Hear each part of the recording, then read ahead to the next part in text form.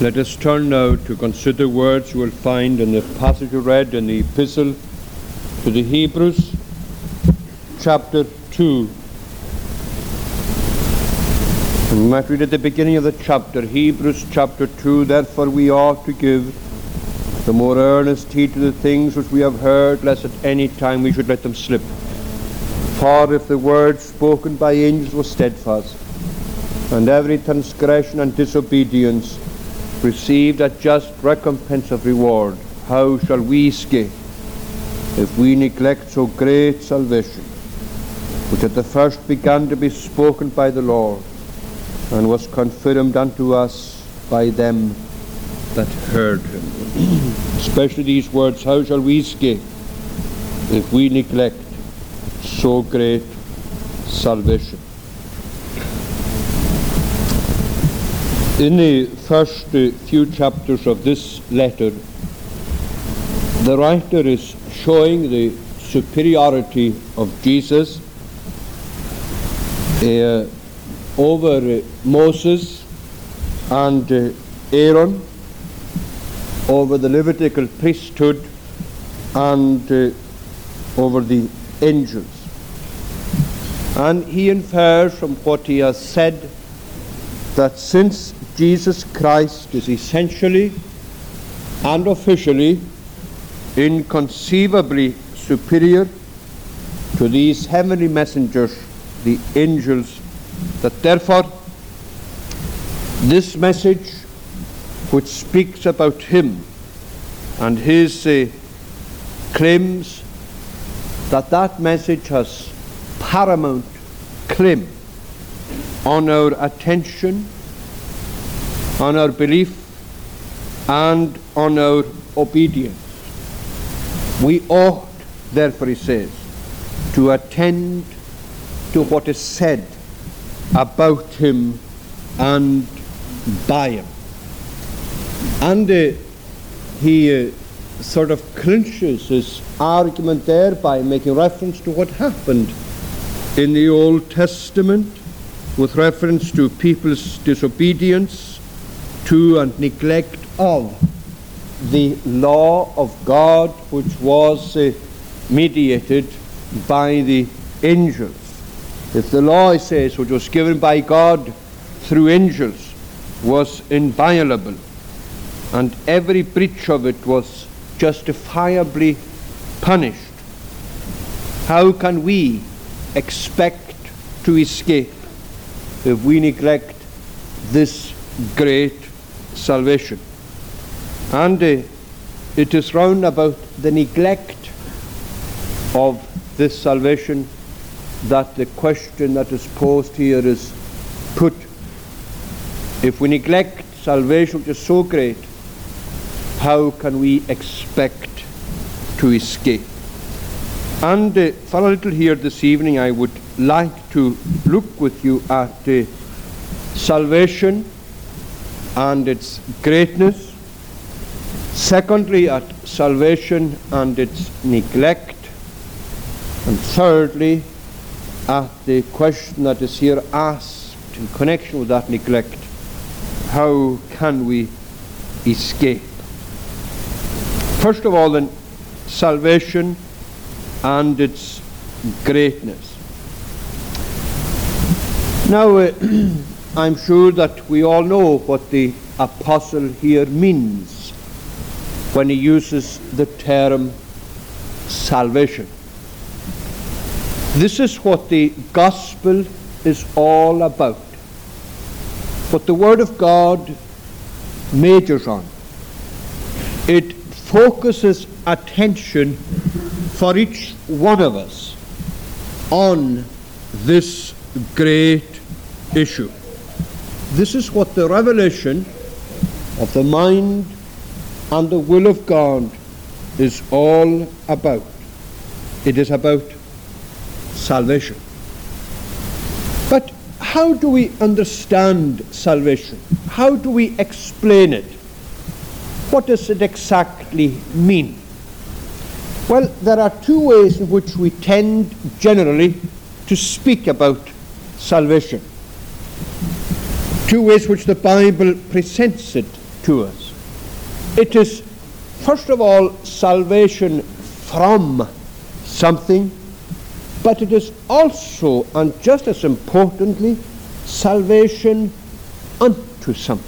Or put another way, we are delivered from one state that we may be delivered into another. And it's important to remember that the Bible emphasizes these two aspects of salvation.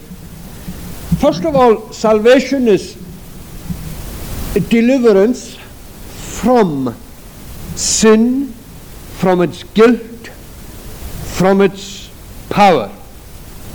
Salvation from its defiling and depraving influence. Deliverance from the defiling and the depraving influence of sin in our life. And it is also deliverance by the power of God into the freedom that we have in Christ through faith in Him. Deliverance into a full and a free pardon of all our sins. Deliverance into the favor and the fellowship and the presence and the blessing and the peace and the power of God. It is deliverance from one state and deliverance into another state. Paul, for example, writing to the Colossians, puts it something like this. We ought, he says, to give thanks to God for His deliverance of us from the power of darkness and His deliverance of us into the kingdom of His own dear Son. That is salvation. Take an illustration of this. Take just now a person who's saved from drowning.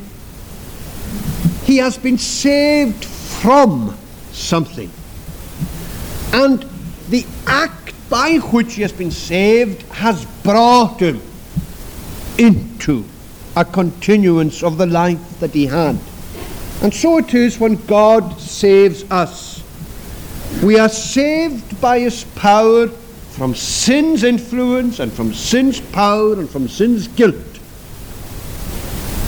We are saved from the state in which sin reigns, and we are brought as a result of that saving act of God's power into a state in which we enjoy the life and the favor and the blessing and the privileges that flow from the life and the favor of God into the human heart.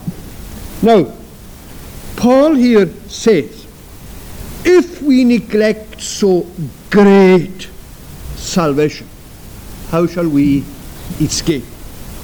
And the question I would like to look at with you here is, what does he mean when he prefixes this word salvation with this adjective great? What does he mean by it? When he says that salvation is so great. Well, there are various things that the Bible leads us to understand about that. First and foremost this: it is great because all this originated in the mind, if you want to use the word, we have to use it so that we can understand this, in the mind and the will of God. You see, no human being ever thought of devising this plan. There are many plans in the world tonight, many schemes, which are tremendously beneficial to mankind. Schemes which are great in themselves and of great benefit and great blessing to many people. And there are many people in the world tonight who owe a great debt of gratitude to men whose minds devised these schemes. But this plan of salvation never originated in the mind of any man. It was God who planned it. And if you read the first two chapters even the first chapter of the first letter that Paul wrote to the Corinthian church, you will find that this was something which really gripped the mind of the apostle. The greatness of the plan which God thought of, which originated in the mind of God. The plan of salvation. It is God. It is great then, first of all, because God himself planned it. And it's great because of the way in which God determined to bring this to pass. There are some people in the world tonight who object to one of the great doctrines of the heart of the Christian church. And it is this: that Jesus Christ was sinless, that Jesus Christ was holy, and that Jesus Christ was made sin for sinners. In other words, they object to the doctrine of what we call substitutionary atonement. And they say it isn't right for an innocent person to suffer in the room instead of the guilty. And that's right. It isn't right. There is something unfair about an innocent person suffering in the place of a guilty person. I'm sure that there are times in our own land when, for example, cases in which someone was sentenced to life imprisonment for murder.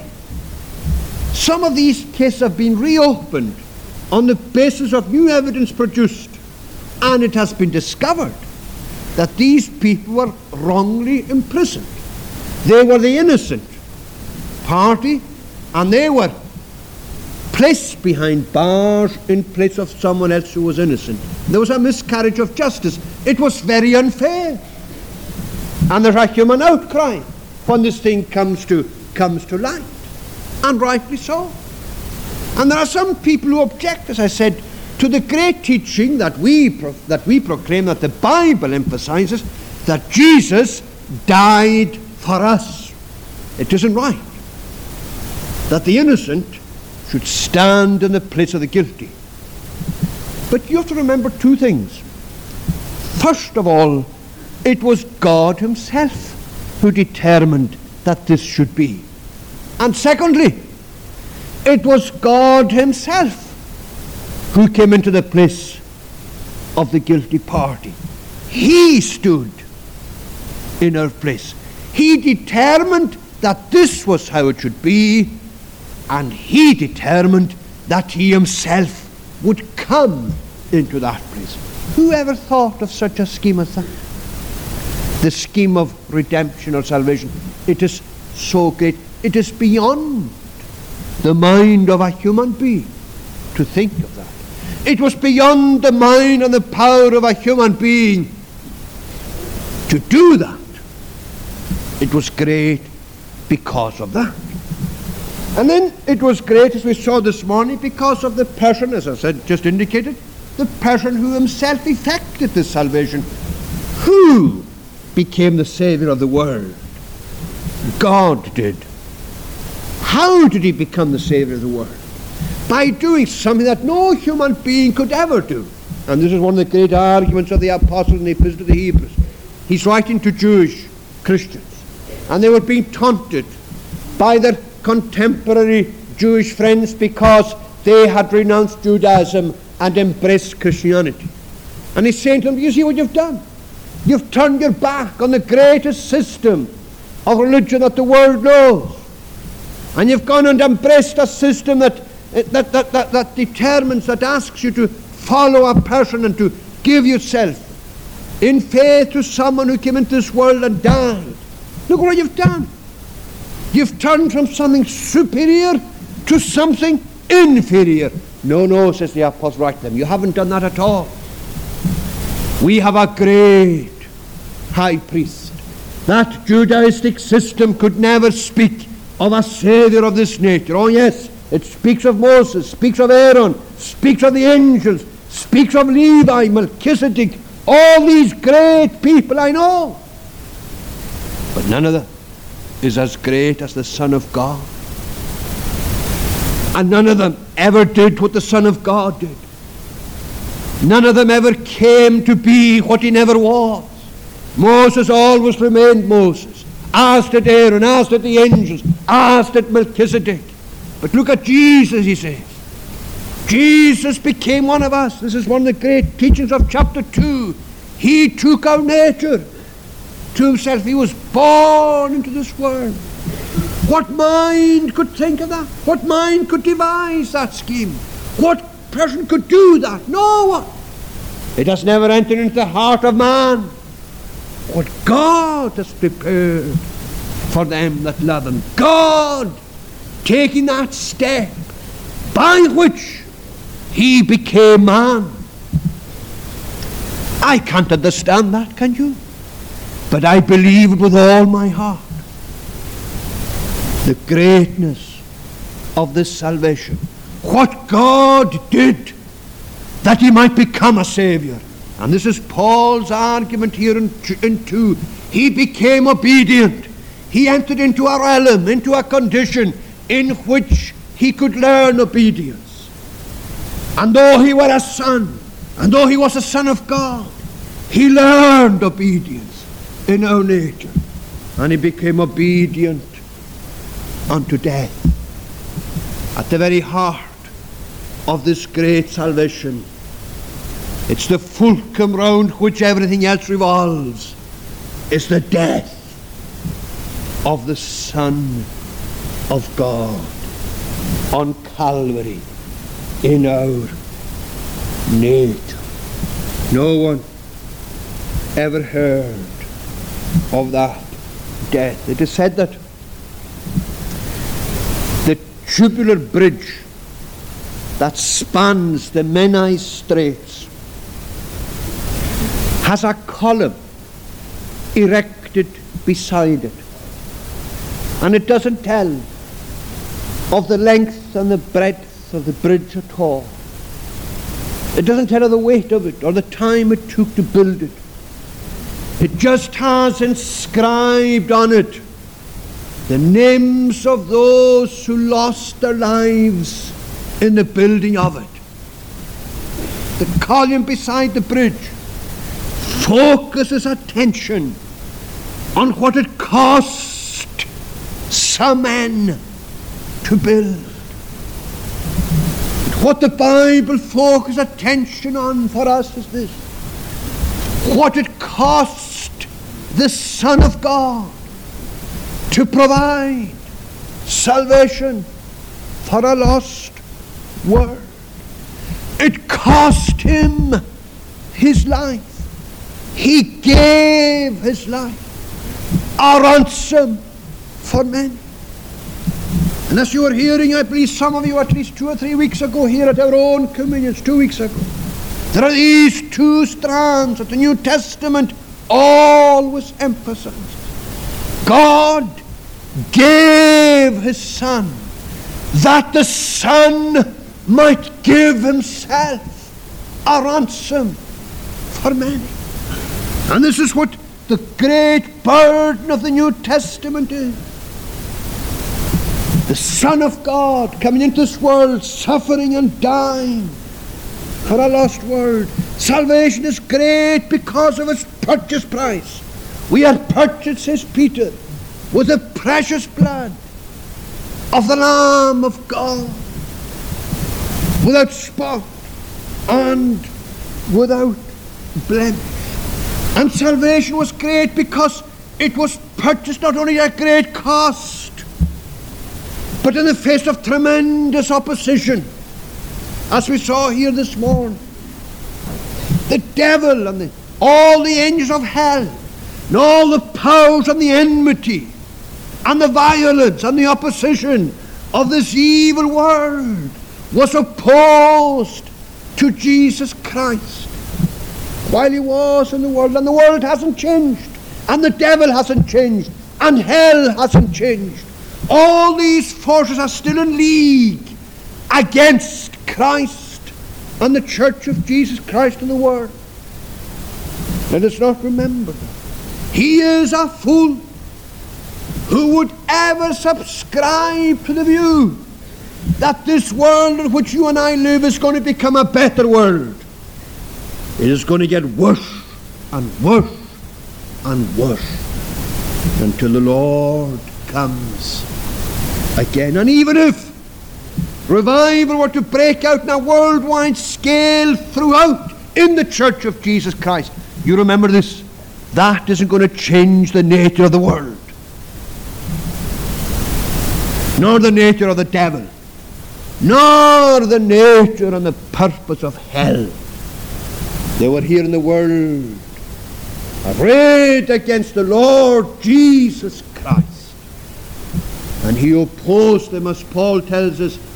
He triumphed over them publicly, openly, in the cross and by his death. It is great because of what he did. Great because of who did it. Great because of how he did it. Great because of why he did it. Why did he do it? Because God determined that he should come into the world to die. And that he should come into the world to die for sinners, so that in the course of the world's history he would have a people in this world who were his own and who would be his own, purchased by his blood, saved by his grace, redeemed by his power, and delivered by his power, and kept by his power in the world.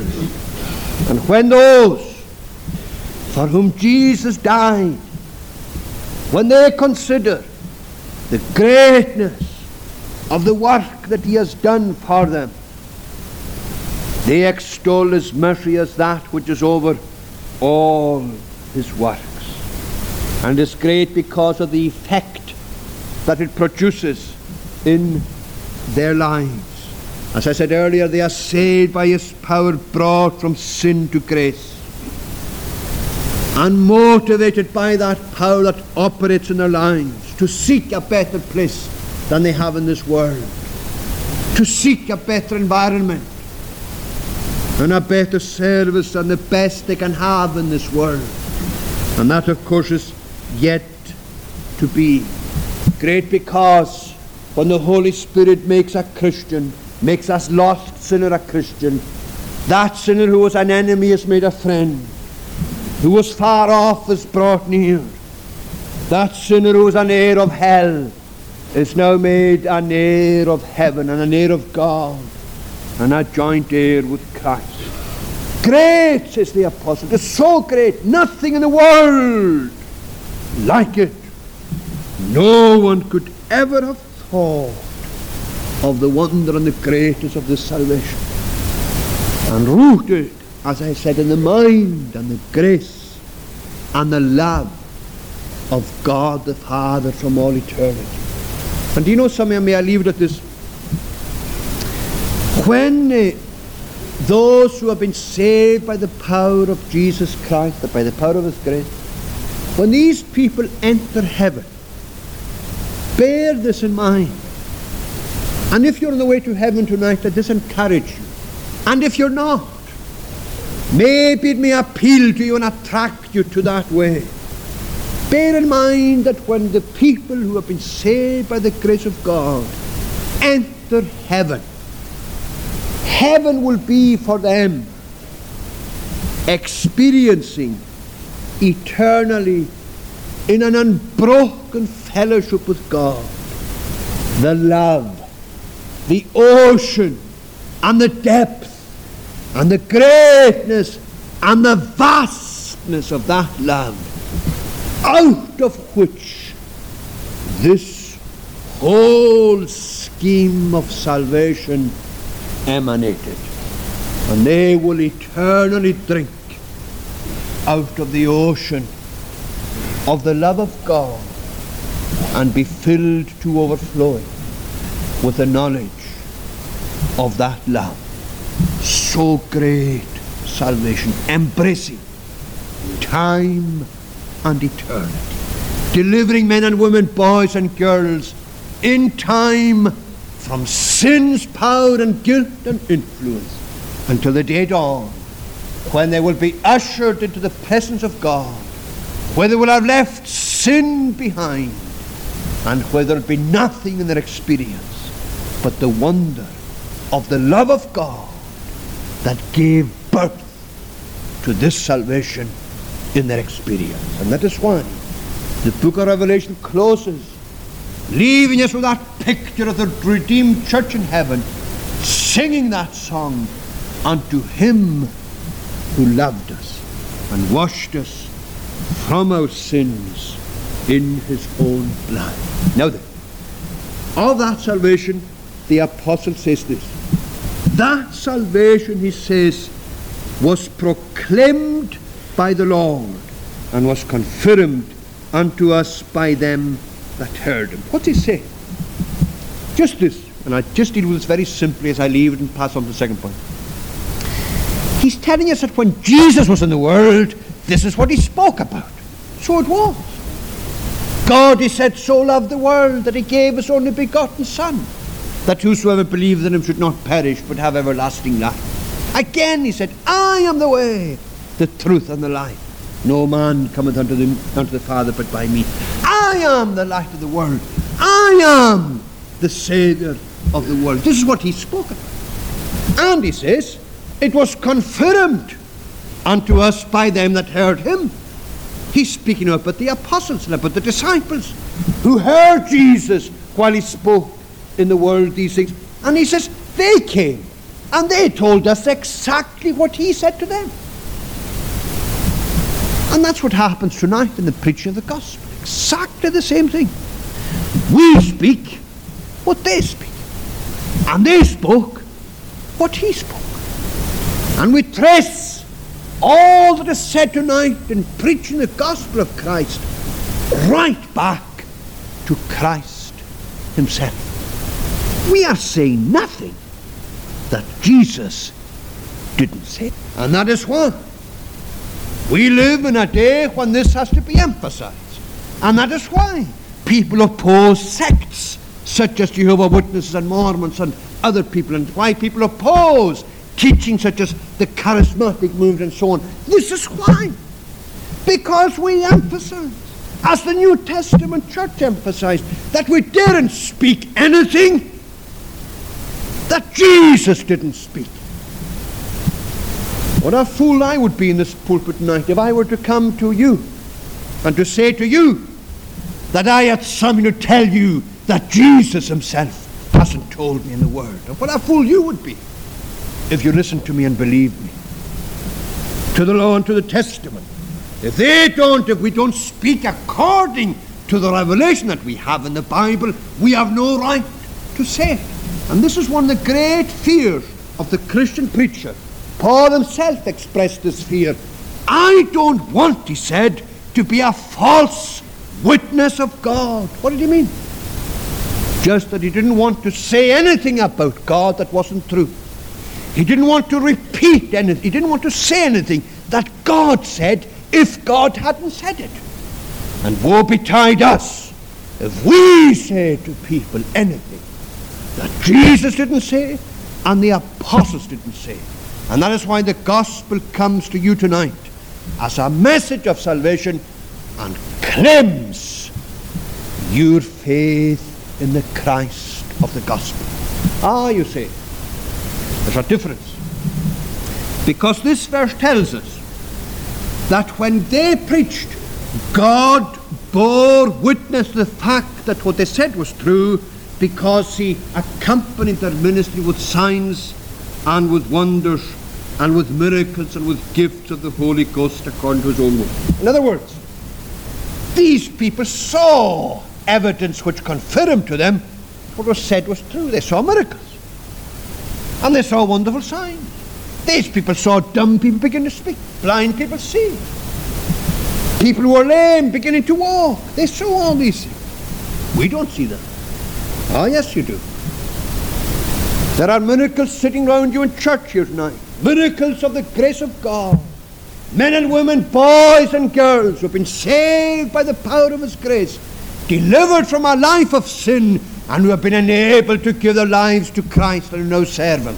That's a miracle, and a miracle of grace.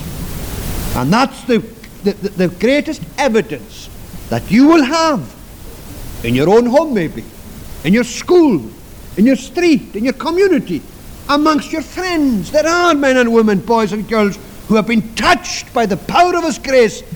Their lives have been transformed. They have been redirected, rechanneled, and they live to the glory of God. Ah yes, to this day, God confirms the truthfulness of this message of salvation. He confirms its relevance, its uniqueness in the history of men and women, boys and girls. He confirms it by signs of His grace in their lives. And you have it in front of you here tonight. You may choose to close your eyes to that, but that's your choice. The fact of the matter is that God has given you ample evidence to confirm the reality and the relevance of this message. Now the question, if that is so, how shall we escape if we neglect so great salvation? Now, I'm just very briefly going to deal with the meaning of what it is, the meaning of this word neglect. What is it to neglect salvation?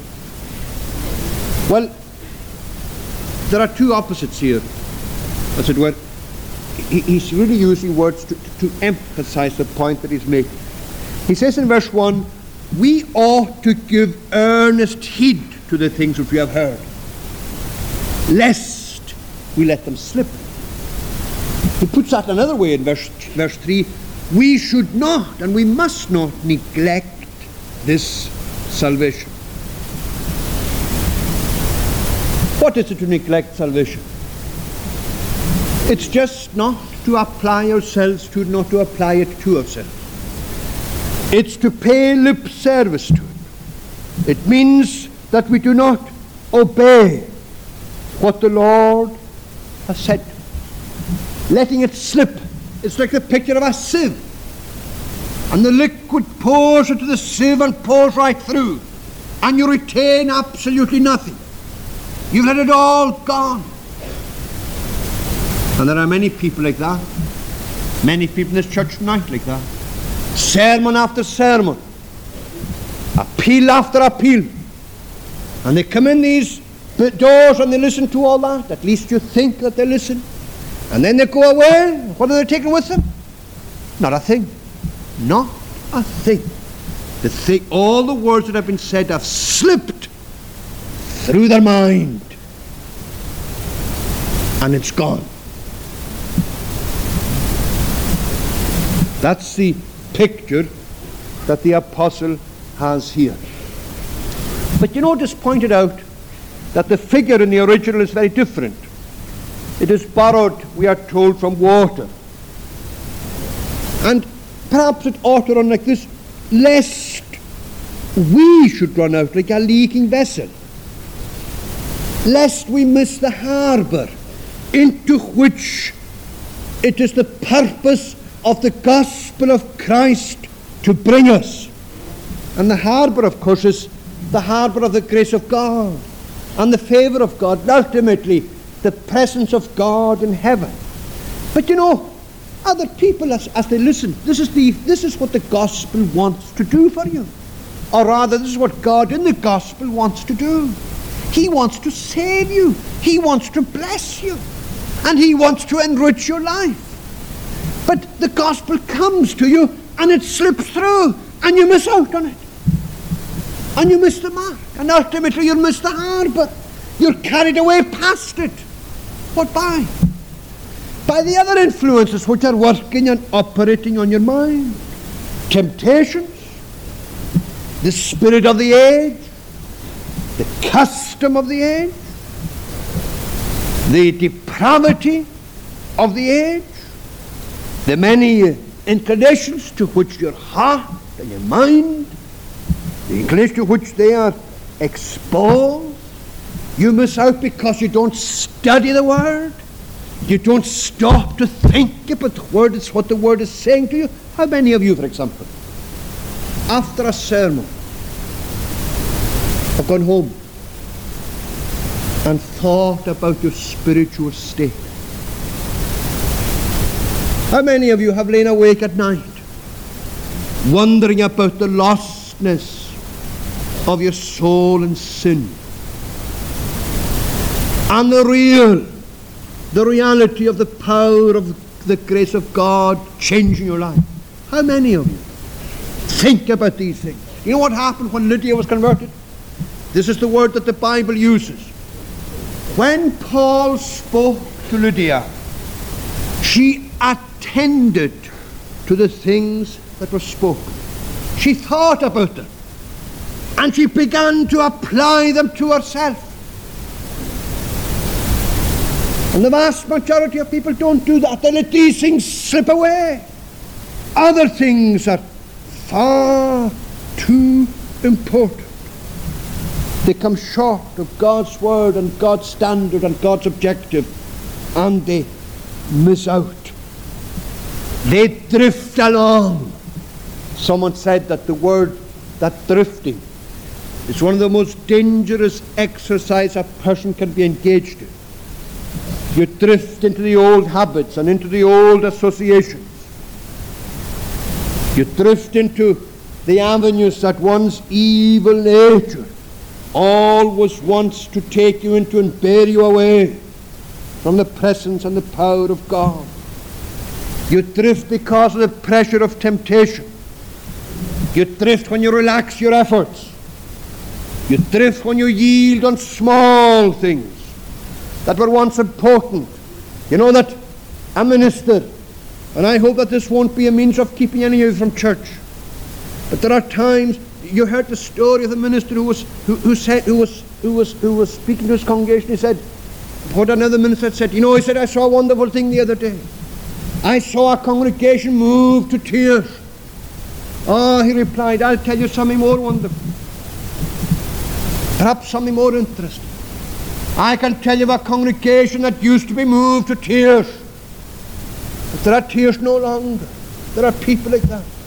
They are moved by the gospel, influenced by the gospel. They come under the sound of it and the power of it. And you're almost waiting to see the commitment of their life to Christ. Then what happens? You see them drifting away. There are people here like that. They drift away. Other people begin to influence them. And the pull of the old way becomes too strong. And they relax their efforts. And the moments they usually lie awake at night thinking about the spiritual things have come to an end now. They don't lie awake thinking about these things. Things that began to convict them and not convict them any longer. And they yield on these small things. Now they are caught in that tide that is drifting them away from the coastline of these spiritual influences and these heavenly influences, and the coastline is receding further and further and further into the distance. And maybe you're here tonight, and the things of the Spirit of God now hardly touch your mind and your conscience. You can sit through a service and it becomes meaningless. As a matter of fact, not so long ago, you may have longed and looked forward to the time coming when you could come up to the house of God, but that's gone. You know what's happened? You've let these things slip, and you've neglected the salvation of God. Someone said, speaking even of the Christian, the professing Christian, who now scarcely pretends to open the Bible or pray, came to so terrible a position, not at a single leap, but by yielding to the pressure of the constant waywardness of the old nature, and thus drifted into an Arctic region where he is likely to perish, benumbed and frozen unless rescued and launched on the warm Gulf Stream of the love of God. Oh, my friend, it's easy to drift. It's easy just to lie back and let the effort go. Just let go. May I ask you this question tonight? Are you drifting? Are you drifting? Do the things of God now move you in vain? Have you stopped reading your Bible and praying? Have you stopped longing for salvation? Don't let these things slip. Or as he goes on to say, don't neglect these things. Don't neglect. Don't neglect them by despising the truth, by trusting in your own efforts, and your own goodness and your own honesty, and your own high-principled life, even in your own religion, and even in convictions that you may have or may have had. Don't neglect by putting things off tonight till tomorrow. Don't neglect salvation by giving place to temptation and to unbelief, to sin and to worldliness. Many people have done that. Don't neglect by coming but not listening, and by listening but not doing, by hearing but not studying.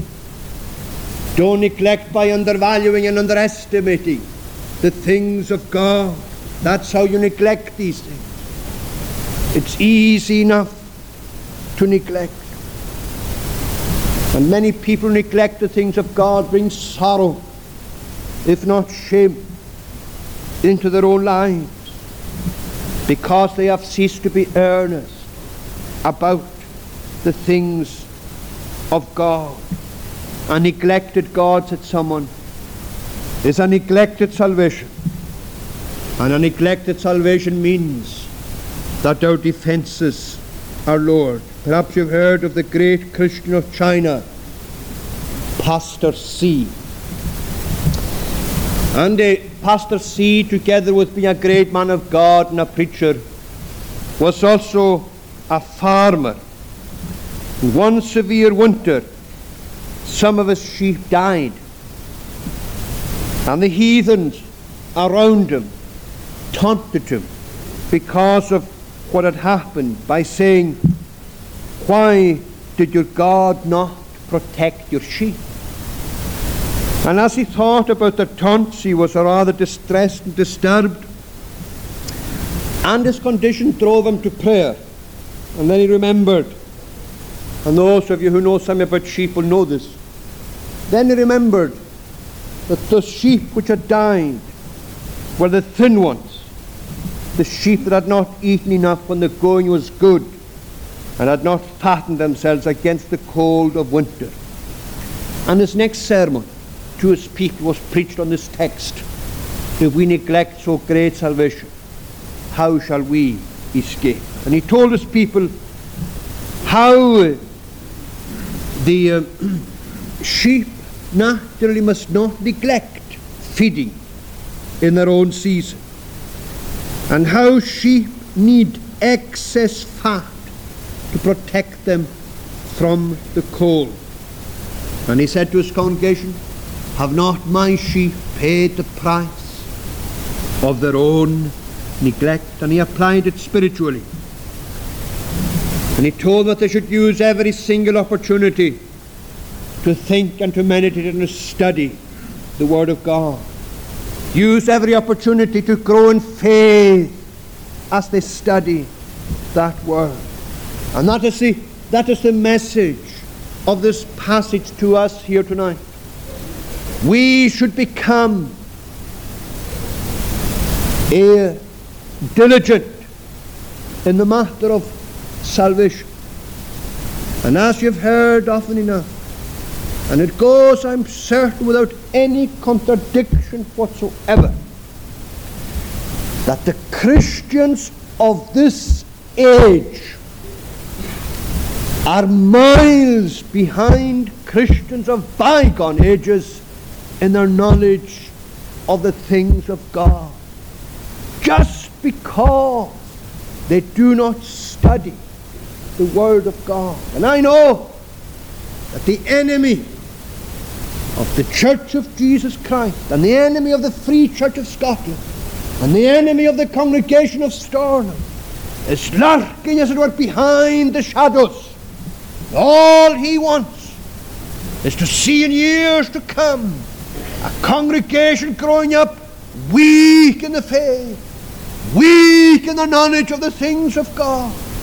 And then he will move in, and that's when he gets people into his clutches. And all these people, and I'm not afraid to say this publicly, all these people who follow sects and any newfound fad that cares to encroach upon the borders of this island or any other place, any person who follows these things is a person who is weak in the faith, defective in his or her knowledge, and who's ignorant of the great doctrines of the Word of God. Don't neglect them. Don't let them slip. Feed your mind. No wonder in days gone by, and I wish there was more of that here. And you people who have homes of your own and Christian homes, you should throw your doors open and get as many people in as possible to study the Word, think about the Word, discuss the Word, so that we will grow up to be strong in the faith. Because, says the apostle, if we neglect the Word, if we neglect the salvation, how shall we escape? What's the meaning? Escape what? He's telling us. Escape the punishment of God. That's what he means. The people in the Old Testament days, he said, under the law perished. They were punished because of the disobedience. This is exactly the same question that Peter asks in his first letter when he says, these Christians, he says, they've got troubles to go through in the world. These Christians, it's difficult for them to be saved. They've got great problems as they live lives of obedience to the will of God.